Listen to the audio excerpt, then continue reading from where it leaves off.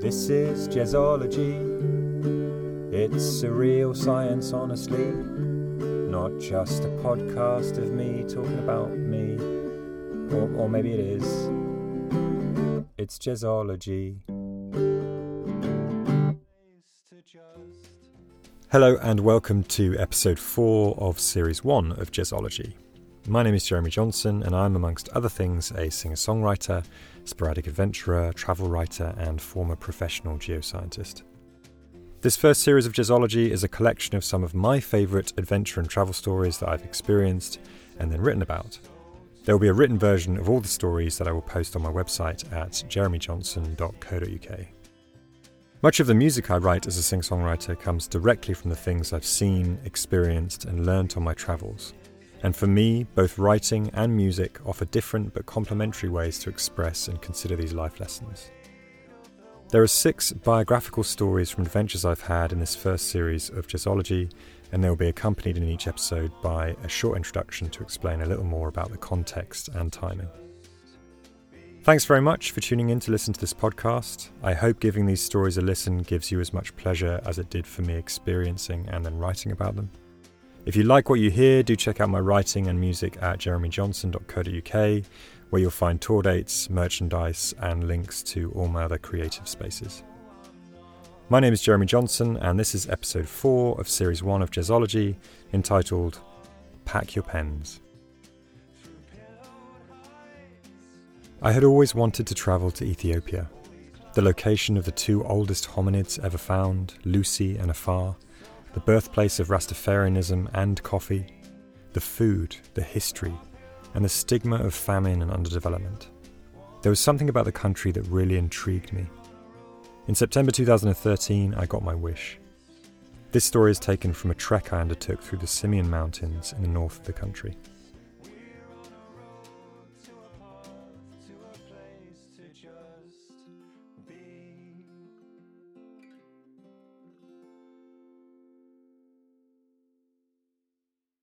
My legs are tired, but the thicker air relieves my lungs, and I've all but forgotten about the pounding headache that harassed me for most of the day. Trekking above 4,000 metres has taken its toll on me since we climbed up into the central Simien Mountains 2 days ago, but having passed the highest point on our 8-day expedition, the descent down into the lush green valleys that would typify our final days in northern Ethiopia seems to be flushing my oxygen-starved body with a new life. The beauty of our camp is astounding. I've been blown away many times on this trip already, but this particular night stop is something special. A schoolhouse perched atop a flat-topped grassy hill in the shadow of Ras Dashen, the highest mountain in Ethiopia. The view is an amphitheatre of magnificent, tall rock promontories, carved slowly and lovingly by millennia of fluvial erosion. Like the master sculptor caressing a formless piece of limestone, lost in the process and aiming for no particular destination. This part of Ethiopia feels ancient, as if these deep, green canyons have been sheltering man from before the beginning. The beauty is not limited to Mother Nature here. I'm drawn to the soft, shy faces of 4 young schoolkids who are watching our approach to the schoolhouse camp, wrapped head to toe in thick, ragged shawls to keep out the cold. Despite our descent and the warm sun, we're still at 3,500 metres. There's an intimate contrast between my technical mountain equipment and the blanket-cloaked figures wandering gracefully across the misty backdrop, but our exchanged smiles help temporarily soothe my embarrassment. As with many of my previous travels, my attention is held so easily by these young locals. There's something about kids, particularly in underdeveloped nations, that's so very heartwarming. There is an honesty to their movements, actions and personalities. A lack of self-consciousness and a natural intrigue makes them extremely photogenic and a true joy to interact with. This time is no exception. I wasn't to know at the time, but 6 years later I would use one of the photos as the cover album art on my debut studio album, Insecuriosity. The mysterious yet innocent nature of wrapped-up village kids, set against the backdrop of drifting cloud, would capture the album concept in a powerful yet delicate way. Anyway, back to 2013. As usual, at this point in the day, our Ethiopian trekking guide brought out a tray of pick-me-ups and hot tea. Usually this was my favourite time of day. Walking done, sun going down, tea and biscuits. What's not to love? Today was immediately different. I was ravenous, but we were being watched curiously by our young friends, lying bunched on top of one another from a grassy knoll not far away. The decision was easy. I would share my snacks with the little villagers.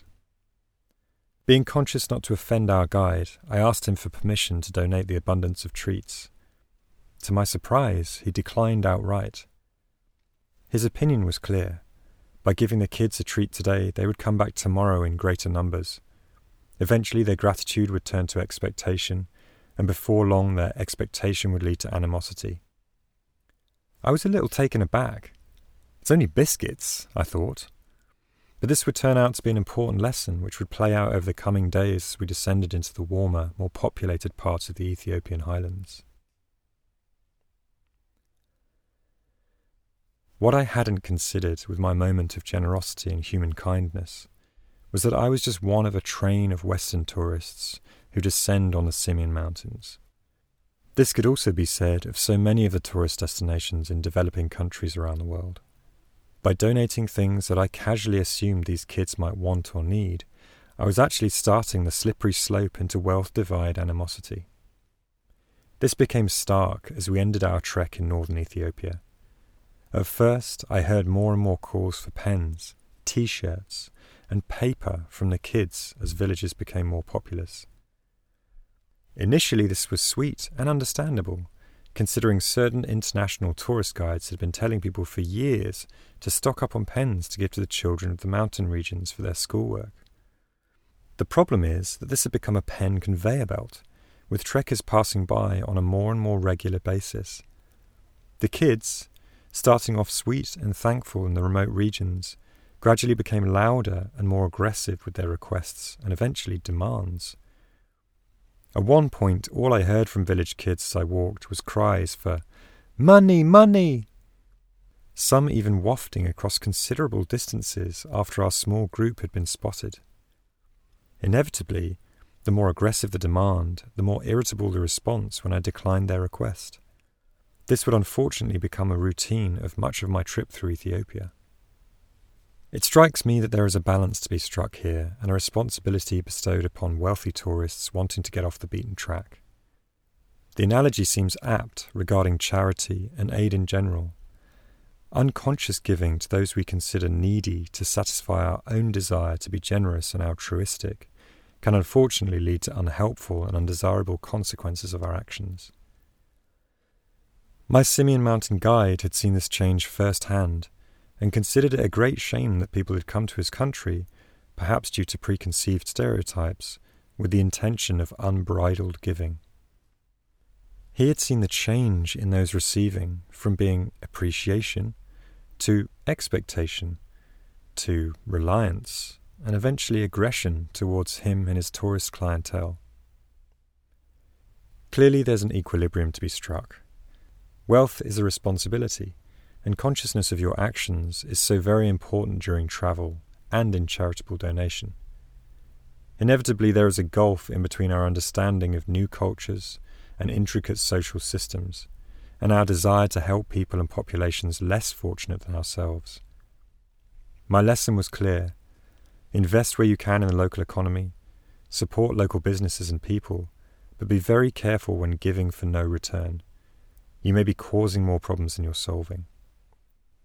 I continue to travel and support the local tourism in many parts of the world, but now I think very carefully before packing my pens.